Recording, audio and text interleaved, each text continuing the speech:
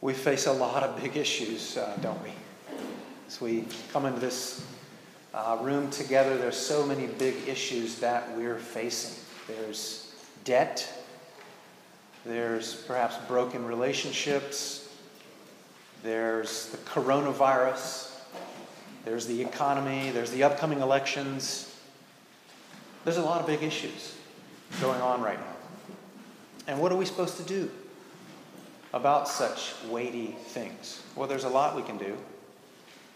And yet the main thing that we can do is going to come out in this passage that we're going to look at today. We're in Mark chapter 11. We've been going through Mark a chapter a week as we're heading towards Easter. And Mark is driving us forward in the gospel according to Mark. It's moving real quickly.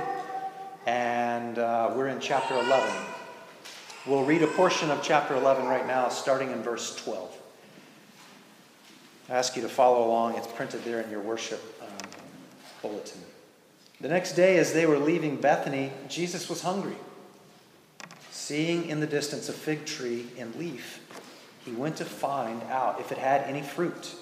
When he reached it, he found nothing but leaves, because it was not the season for figs.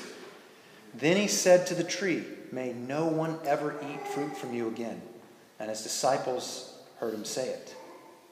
In the morning, as they went along, they saw the fig tree withered from the roots. Peter remembered and said to Jesus, "Rabbi, look, the fig tree you cursed has withered."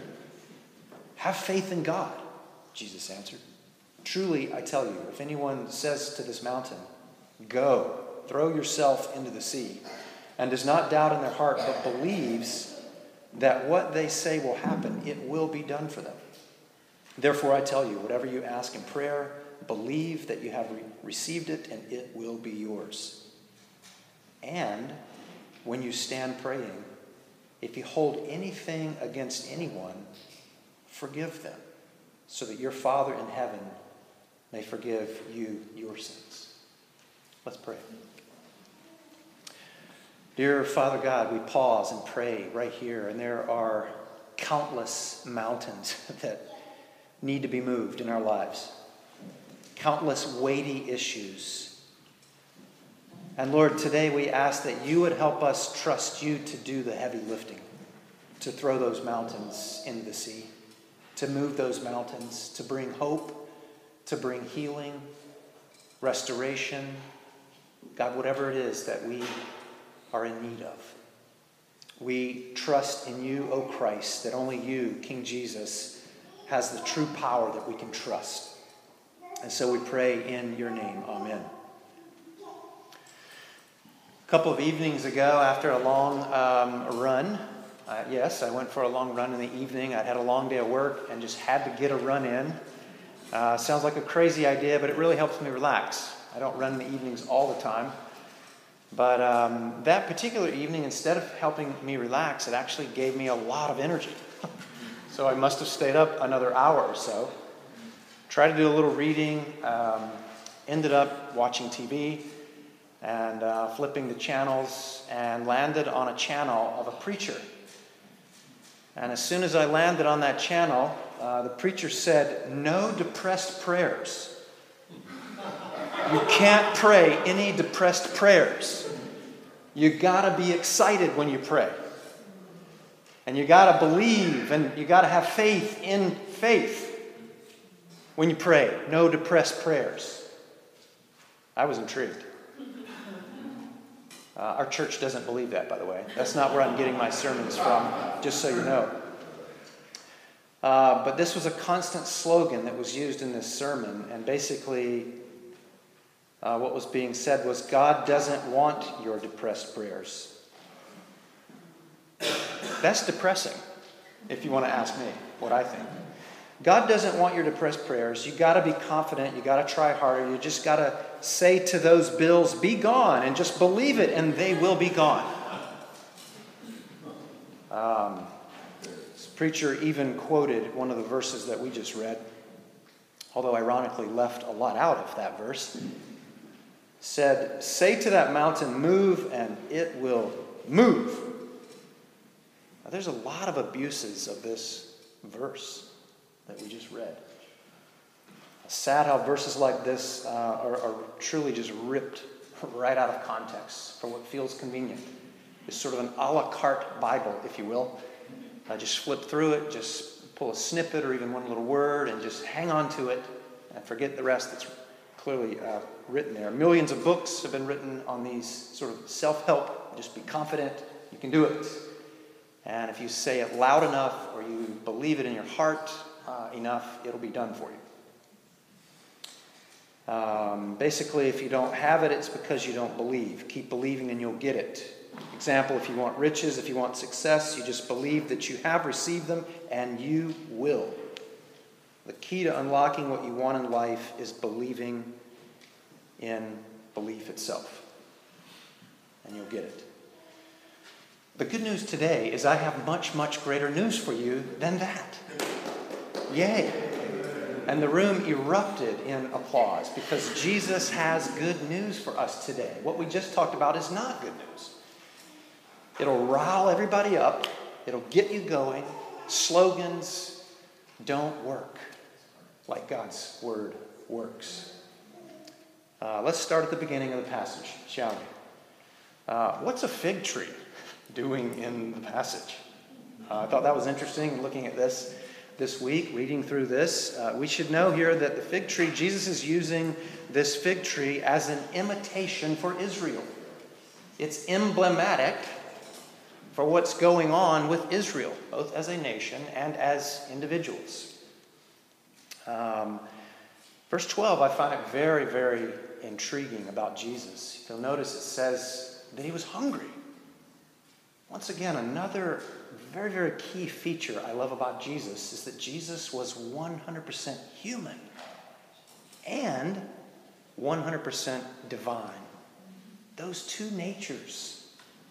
How did those two natures relate to each other? When it says that Jesus was hungry and was going toward the fig tree to see if there were any figs on the tree, in Jesus' divinity, wouldn't he have known? How do these two natures, him being human and God, how are they relating to each other? Was he always able to have God's omniscience, right? That God knows all things, sort of flowing through his being. Or did he have to tap into it? And it would be readily available for him. I love in the Gospel of Mark here, Mark's been introducing us to a Jesus who's human. Remember the storm that we looked at a few weeks ago? That there's basically a raging hurricane that the disciples find themselves in. And Jesus is asleep. Jesus was human. He was tired. He's sleeping. Jesus, it says elsewhere in the Bible that as a human, he can understand your weaknesses because he has been tempted in every way that you've been tempted. And as I read that, I'm like, really? Jesus can really get me and understand me like no one else.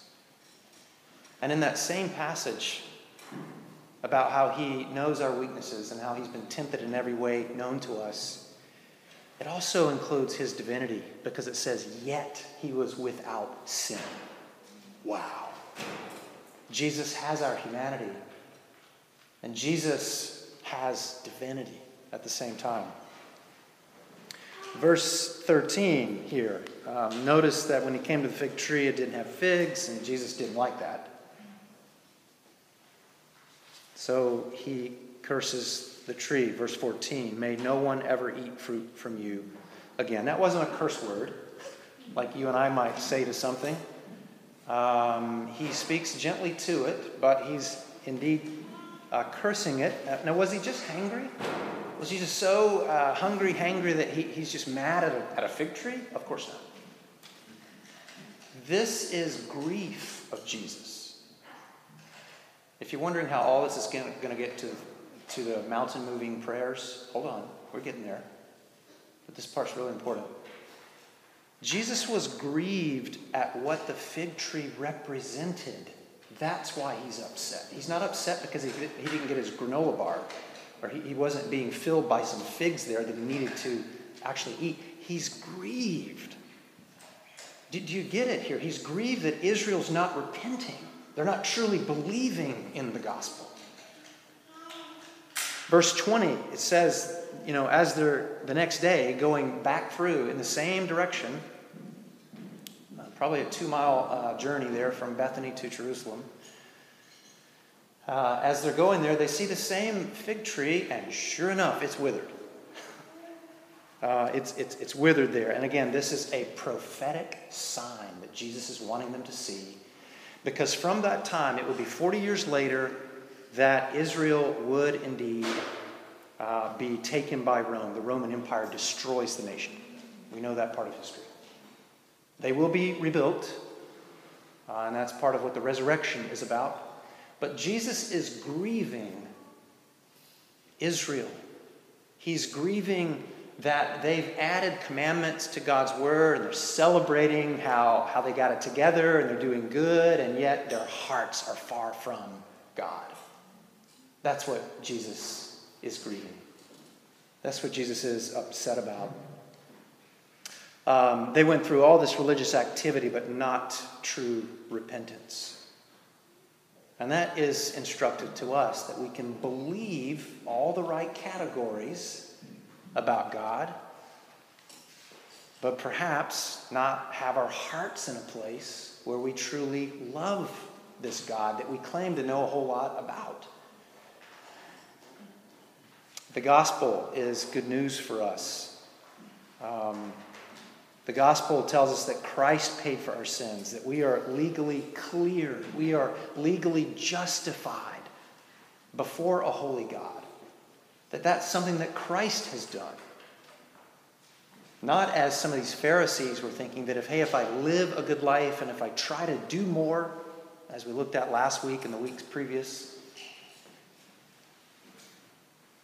And it really comes to this point for some of us that if we've never truly surrendered our will and our heart to the Lord, perhaps we're like the fig tree. Perhaps that our lives will continue to wither. And perhaps if you're in a season right now where you're thinking, I'm just not experiencing fruit in my life. And I don't mean monetary fruit. I don't mean success in your career. Fruit of the Spirit. This is talked about later in the Bible, in Galatians. If you're not experiencing that fruit, there are some serious questions to be asking. Again, verse 21, Peter is so excited here. Peter is impressed by Jesus' power. And he wants Jesus, by the way, we've been picking on Peter a little bit in the Gospel of Mark. How a lot of times he speaks up first, and sometimes he puts his foot right in his mouth. This is one of those times, though, that Peter's actually right. He's excited about the power of Jesus, that Jesus the day before spoke words to a fig tree, and now they're walking by it, and sure enough, it's dead. It's withered to the root. And so he wants to impress Jesus by the fact that he's noticed that. And Jesus wants to impress Peter with the power that's available to Peter and all Christians. Verse 22 and 23, these are implications for Christians. This is sort of standard issue. This is stock. This is what's given to you and to me or anyone who's a follower of Christ. You don't have to be the Apostle Peter. You don't have to be clergy, or you don't have to be some whatever you think is a super Christian. And I can tell you as an ordained minister, we are not. We all know that. Verse 22, Jesus answered, have faith in God. Truly, I tell you, if anyone says to this mountain, go throw yourself into the sea, and does not doubt in their heart, but believes that what they say will happen, it will be done for them. Wow. That's a powerful challenge. It's a powerful encouragement when you think about that. Power available to Peter. Power available to you as you're appropriating it and believing. Have faith is this popular saying. I was in a conversation just this week with a friend of mine, and we were having a normal conversation, and he mentions, you just got to have faith. And for me, I'm a preacher, I can't help this, but for me in that conversation, it's like, ding, ding, ding, ding, ding, ding, ding. He just said the word faith. So I asked my friend, and by the way, there's enough friendship there that we really can have good, robust conversation. And I said, faith in what? When you say we've got to have faith, like what are you talking about? Faith in what or faith in who? And my friend replied, well, faith in faith. Jesus' words here. Let's read it again. Have faith in faith. No. Jesus says in verse 22, have faith in God. There's a specificity for this faith. There's a place that this faith needs to land and place its hope and its weight on something. And by the way, we all have faith. You're placing your faith right now on a chair. It's whereby we place our weight, our trust, we transfer it onto something that we deem either intellectually or emotional, perhaps a combination of both, of something that can do something for us. It's part of our humanity. Faith is not a force. Faith isn't even the power. That's why, hey, go have faith and God will give you more money. Isn't something you should believe in. Have faith in God. And what that is inviting you to is something that's quite complex. It's something that's quite mysterious. Because this God is mysterious. This God has a will and desires that sometimes don't match our own. Well, what is faith? It's trusting God to do what God says that God will do. That's what faith is. It's not me having faith in what I think God ought to do, when I think God ought to do it, but it's having faith in what God has already clearly promised and said. And the Bible says that faith comes by hearing, and hearing the Word of God. And if you're like me, you're asking, well, where does faith even come from? Other places in Scripture, it's clear, very, very clear that faith is a gift from God. That prior to God giving a person faith, whereby they can then entrust God with their life, they are known as spiritually dead, the Scriptures say. Ephesians chapter 2. Go check it out. We were spiritually dead, but Christ made us alive in Him and gave us faith so that we might believe. Therefore, no one should boast. For it is by grace you've been saved. So it's regeneration is where we get faith. We've been regenerated. New life has been given to you by God. You've been given faith. Yet in this passage, we're being told, because of the faith that you've been given, go exercise it. Use it. James, later on in the New Testament, is going to say that faith without works is dead. He doesn't mean that faith plus do some good works so that you can be saved. No. He's saying that if you've truly been given faith and you're a follower of Christ, that will lead you to action. Your faith will be in works. It will be working itself forward. Verse 23, I love here how he says, anyone. Anyone. You see that? That anyone. You reading that with me? Anyone, it says. Now, if you really look at this in the Greek and you really want to know what this word means, it means anyone. It means anyone. He's talking to believers. He's talking to believers. So, believer, following Christ, if you have faith, which you do because you're a follower, this verse applies to you. Now, we need to get into this move mountains. What in the world does this phrase even mean? Well, first of all, we should say it's not a literal. It's not a literal, and the reason why we know that is because this mountain is referring to the Mount of Olives, right? So as they're walking there together, Jesus would be looking right at the Mount of Olives with his disciples. And yet the passage doesn't say that they said to the Mount of Olives, move! And it moved. So this is not a literal translation that we're supposed to get from the text here. Jesus was not meaning that they could literally throw the Mount of Olives into the Dead Sea.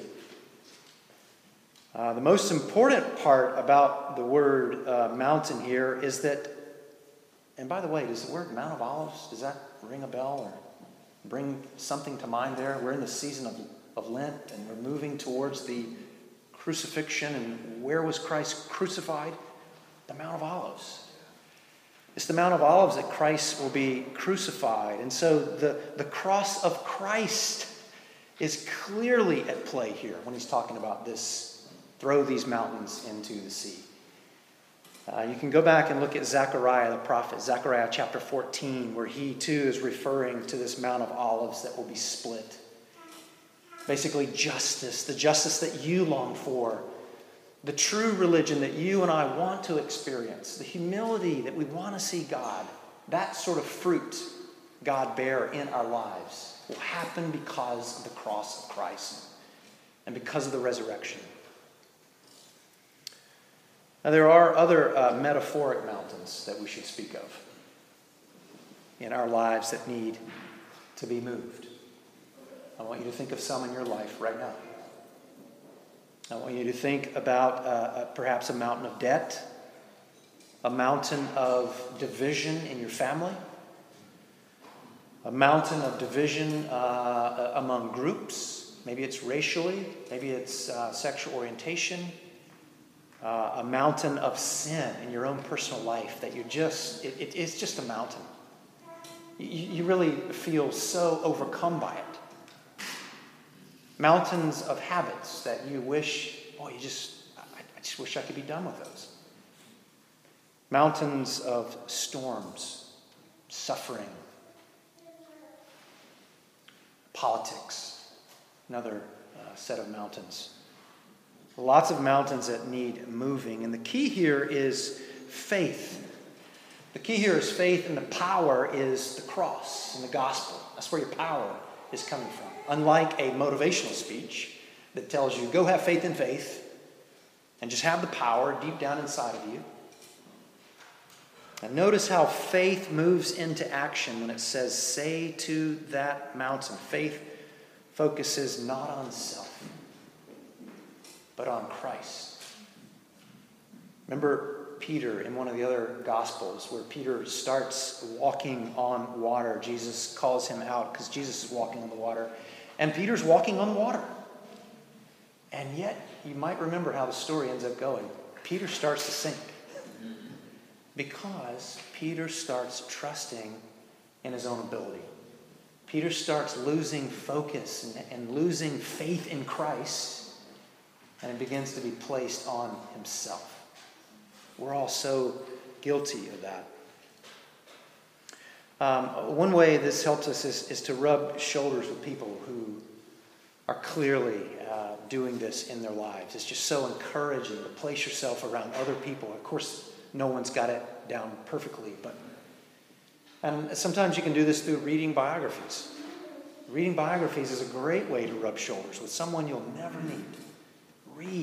Read. I need to do more reading. I'm thinking of Hudson Taylor or George Mueller. There's several are probably popping to your mind, biographies that are just great biographies that remind us, what does this faith in Christ really look like? What does a life of faith really look like? One person that we have great access to in the Bible is Abraham. And in the Old Testament, it says, Abraham against hope. Against hope. And by the way, a little refresher on his story. He was promised that it would be through his seed that the Messiah would come into the world. Everything about the story of God coming to redeem and restore his people has gotten up to a point to where Abraham is about 100 years old. His wife's about 100 years old, and it almost seems silly. How in the world is God going to give us an heir? And lo and behold, Sarah is pregnant. And God is faithful. God gives them that child. And then and that child is Isaac. And then God calls Abraham to go and sacrifice that child. And once again, it looks like, oh no, how's the story going to end? I thought God was going to be faithful. God remains faithful because God provides a ram in the thicket that was caught there. And so he didn't have to sacrifice Isaac. God continues to provide. We can see his faith. It says that against hope, what that means is he expected it to happen. He didn't know how it was going to happen, but he expected God to do his part. He prayed believing, and he stood on God's word. You might need something visual. I have, or had, he passed away a few years ago, but a really good friend of mine used to have a really good visual for reminding himself of God's ability to continue to provide for him. And he had this someone, I guess it was an artist, who had carved some wooden loaves and fishes. Now, you remember that story. We looked at that in the book of Mark early on. But my friend had this wooden little set of loaves and fishes on his desk, and daily he would visualize it. He would see it. And it may sound all kind of cute or whatever to you, but no, it really was something that this person could look at and be mindful that Jesus fed the thousands with just those 5 loaves and 2 fish. And guess what? There were 12 baskets of leftovers. Have something visual that reminds you of God's ability, that increases your faith. At this point, some of us are thinking, yeah, but what about a large mountain? What about a large mountain that I'm dealing with right now? There's a lot of rock in that mountain. You don't know what mountain I'm trying to move. You don't know what mountain I've been praying to God that God would move. And if you were to just stand up and look right at that mountain and say, move, and then perhaps it doesn't, it's easy to feel very discouraged. It's really part of our humanity to feel super encouraged. Let me read a quote here from S.T. Gordon in a work called Quiet Talks on Prayer. Here's the quote. "The faith that believes that God will do what you ask is not born in a hurry. It is not born in the dust of the street and the noise in the crowd. Its birthplace is in the secret place, and time and the open word and a reverent heart are necessary to its growth. Into that heart will come a simple, strong faith that the thing is led to ask for shall be accomplished." It takes time. It's not just a, hey, get motivated and go have faith this week. It takes time for this faith to be developed. It's something that God is so committed to growing inside of you and in me. Thinking is not praying. I'll say it again. Thinking is not praying. I spent a lot of time this week thinking. And then as I was looking back on my week, I was almost prone to say, well, I prayed a lot this week. No, you didn't. You thought a lot this week. I'm not trying to make myself feel guilty. I'm certainly not trying to make you feel that way. I just want to draw a distinction here that thinking is not praying. Reading isn't praying. I did a lot of reading this week, both online and researching and in my Bible as well. And prayer is entrusting something to God. That's what prayer is. And I have non-Christian friends and even Christian friends that will ask me, what's the whole purpose behind prayer anyway? Like, if God knows everything, or we're like not instructing God, are we, when we pray? We're not informing God how we feel or that there's a coronavirus or whatever. God already knows these things. What's the purpose in prayer? The purpose in prayer is for you and for me to entrust my very situation and my very need onto a God who can do something about it. That's what prayer is. And notice this tension in prayer. There's faith, there's believing, there is that entrusting it to God, and yet there's also surrender. Ouch. That one kind of is a little painful when we think about it. We'll discuss both of them. The prayer of faith. This is a certainty that God can deal with every situation and any difficulty, and that with God, nothing is impossible. That's a confidence. It's not in my abilities. It's not in how I'm going to network really well and with the right people this week, and if I can pull the right strings and it'll all work out. No, that's trusting in self. But praying in faith and expectation is a confidence. When we think about the character of who God is, God's power, God's might, God's provision. Matthew 7 reminds us, ask, and it will be given to you. Are you asking? Seek, and you will find. Are you seeking? Knock, and the door will be opened. Are you knocking?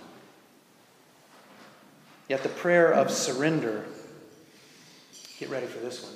The prayer of surrender is announcing our desire and yielding to God's plan. Yielding. This one's not popular. We don't talk about this one a whole lot. It's yielding. Even as you say to that mountain, move. There's a prayer of confidence that is saying to that mountain, move. In Jesus' name, move. Yet there is a surrendered prayer. Jesus taught us this while he himself was on that night where he was praying. He's there. It's the Olivet Discourse. He's right near the Mount of Olives where he's going to be crucified, and yet he's praying, and there's drops of blood as he's sweating, praying to God the Father. Lord, if it's possible, he prays. If it's possible, let this cup of judgment pass from me. Yet, not what I will, but what you will, Heavenly Father. That's surrender. That's a painful prayer. It's coupled there together. Prayer of faith and confidence, and also a prayer of surrender. And there are certain prayers that we just don't have specific promises for that are just not in Scripture. There's just a lot of those that aren't there. God, give me a spouse. God, give me a successful career. God, give my family member a lot of money or healing in this way. God, make these emotional difficulties just go out of my life somehow. Again, prayer, God wants us to express that. He wants us to feel that.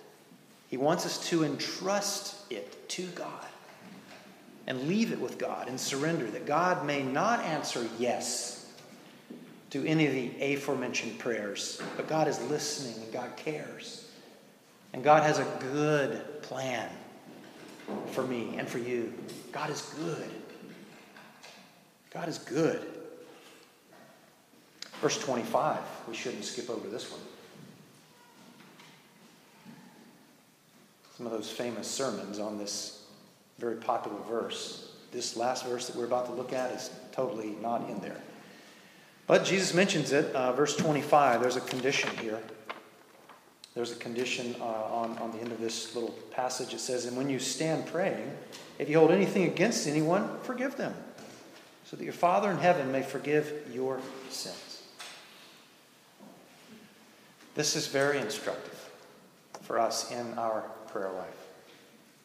How you treat people matters.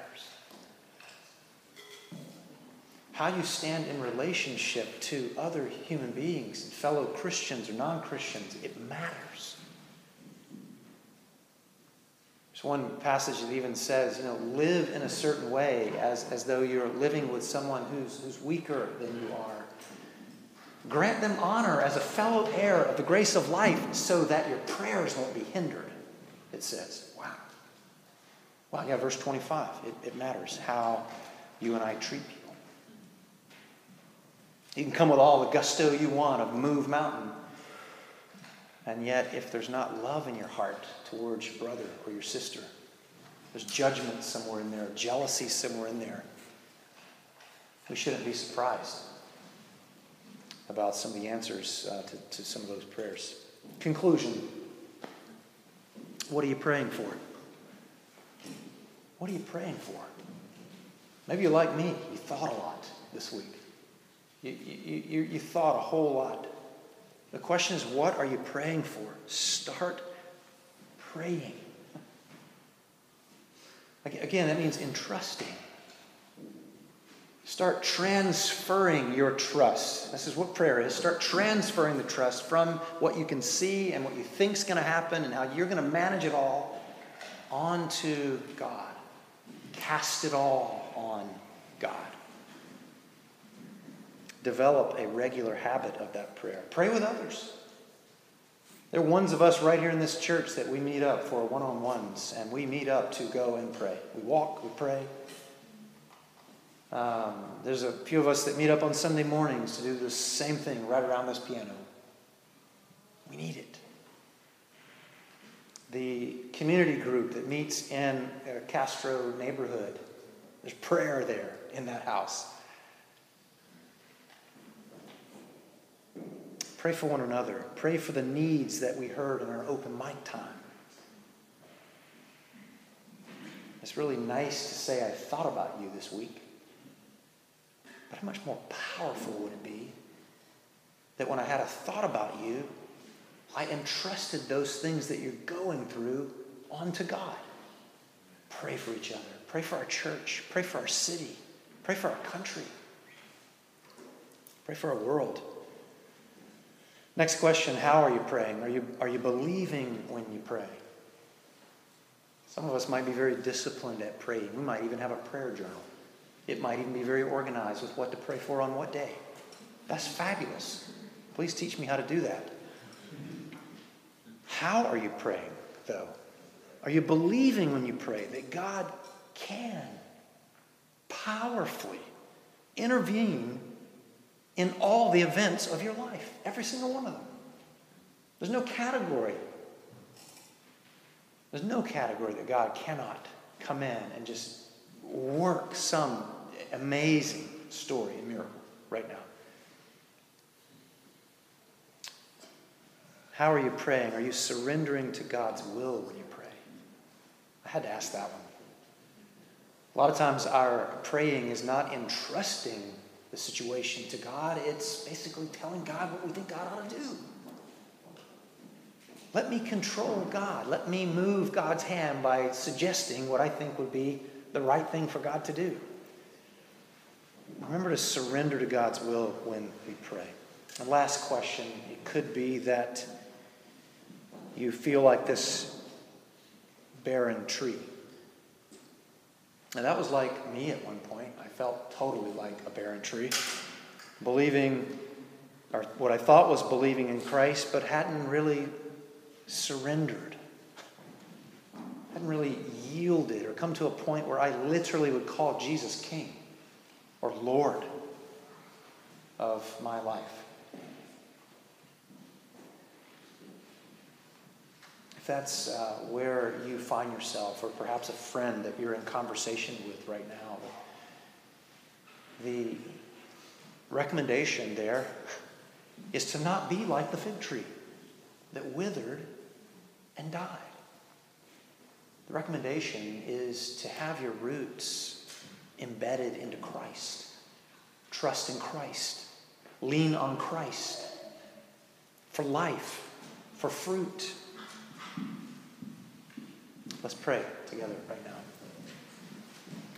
Lord, there are certainly large mountains right now in our lives that need to be moved, and we believe that you and you alone can move them, and that only you have the wisdom to know which ones need to be moved when.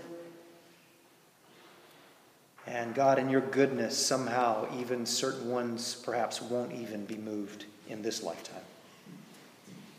And in the powerful name of Jesus, we pray, we say, move those mountains.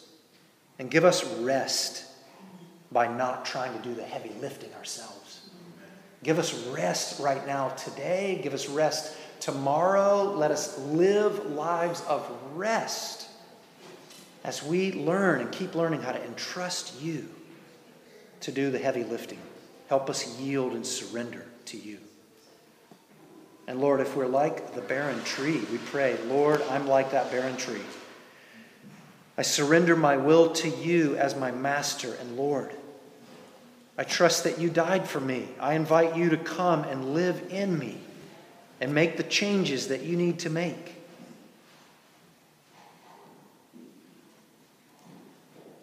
I pray in your name, Jesus.